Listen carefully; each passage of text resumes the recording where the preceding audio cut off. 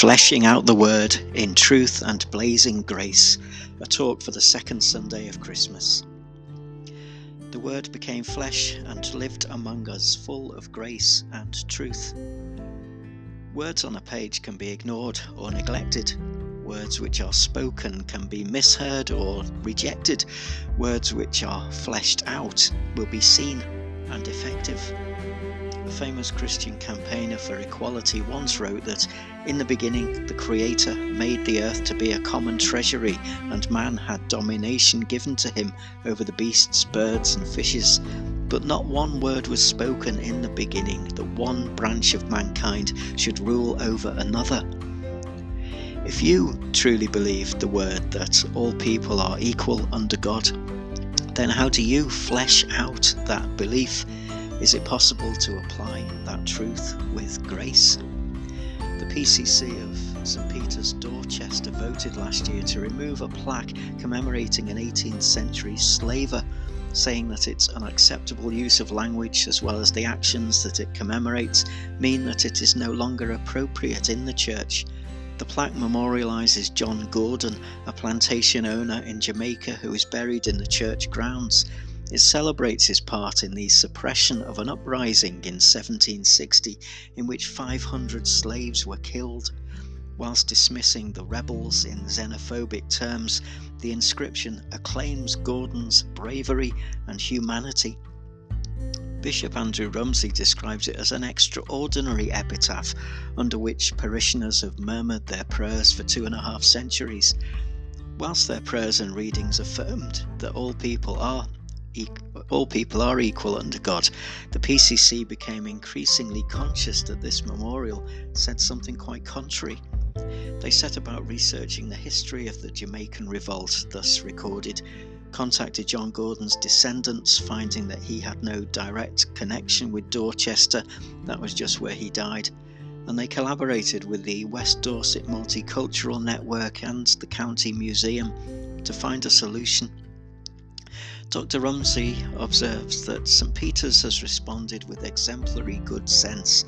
The museum will in due course be receiving the Gordon plaque for permanent display, not least because of its singular potential for demonstrating how enslaved people were agents of their own freedom, not simply given this by enlightened campaigners. The Dorchester decision came in response to regional campaigners who had earlier last year removed the Bristol statue of slaver Edward Colston. Dr. Rumsey writes that there can be a blazing grace in protest, enabling us to see what we have been blind to for too long. It was the 17th century English reformer Gerard Winstanley who wrote that not one word was spoken in the beginning, that one branch of mankind should rule over another. But it sounds like something the late Archbishop Desmond Tutu may have said, whose life's work was to reconcile those branches of humankind separated by apartheid, wherein one branch ruled over another. The announcement of his death on Boxing Day justly described Tutu as one of the great spirits and moral giants of our age, a living embodiment of faith in action, speaking boldly against racism, injustice, corruption and oppression, not just in apartheid South Africa, but wherever in the world he saw wrongdoing, especially when it impacted the most vulnerable and voiceless in society, speaking with a fierce moral and spiritual authority that faced down his adversaries and slowly won their grudging respect.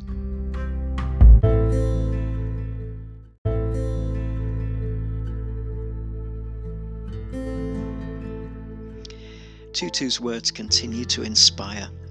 In his struggles against institutionalized racism and homophobia, he was convinced that goodness is stronger than evil, love is stronger than hate, light is stronger than darkness, life is stronger than death, victory is ours through him who loves us. We saw him flesh out these convictions as the chairman of South Africa's Truth and Reconciliation Commission, a job he once said was the hardest of his life, wherein he was castigated by white conservatives who saw it as a witch hunt, and also by many black South Africans who viewed it as a way for the criminals of apartheid, the enforcers of white majority rule, to literally get away with murder. But Tutu was convinced it was the only way forward, insisting that only the truth, the acknowledgement of what happened, the anger and the hurt, can bring forgiveness and healing. Desmond Tutu embodied the belief that it is possible to flesh out the truth with grace, showing how in expressing truth through gracious actions, life and light can emerge. There can be a blazing grace in protest, enabling us to see what we have been blind to for too long.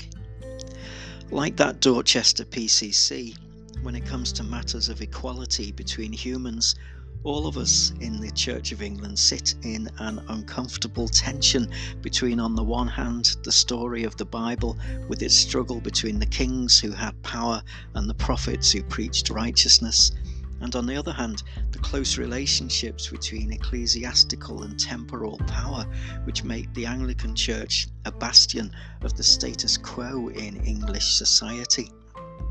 On the one hand, the Church is an institution that acts as a glorified networking hub for the British elite, historically protecting the interests of the wealthy, whilst demanding obedience from the majority of the population on supposedly ethical grounds. But on the other hand, the life and teachings of Jesus encourage us to constantly question arbitrary authority, to prioritize mutual care over competition, and to hold up both nature and human life as sacred against a society that treats it as disposable. The Church cannot be neutral on any issue of inequality in our day, be that to do with race or class, gender or sexuality. For as Archbishop Tutu famously said, if you are neutral in situations of injustice, you have chosen the side of the oppressor.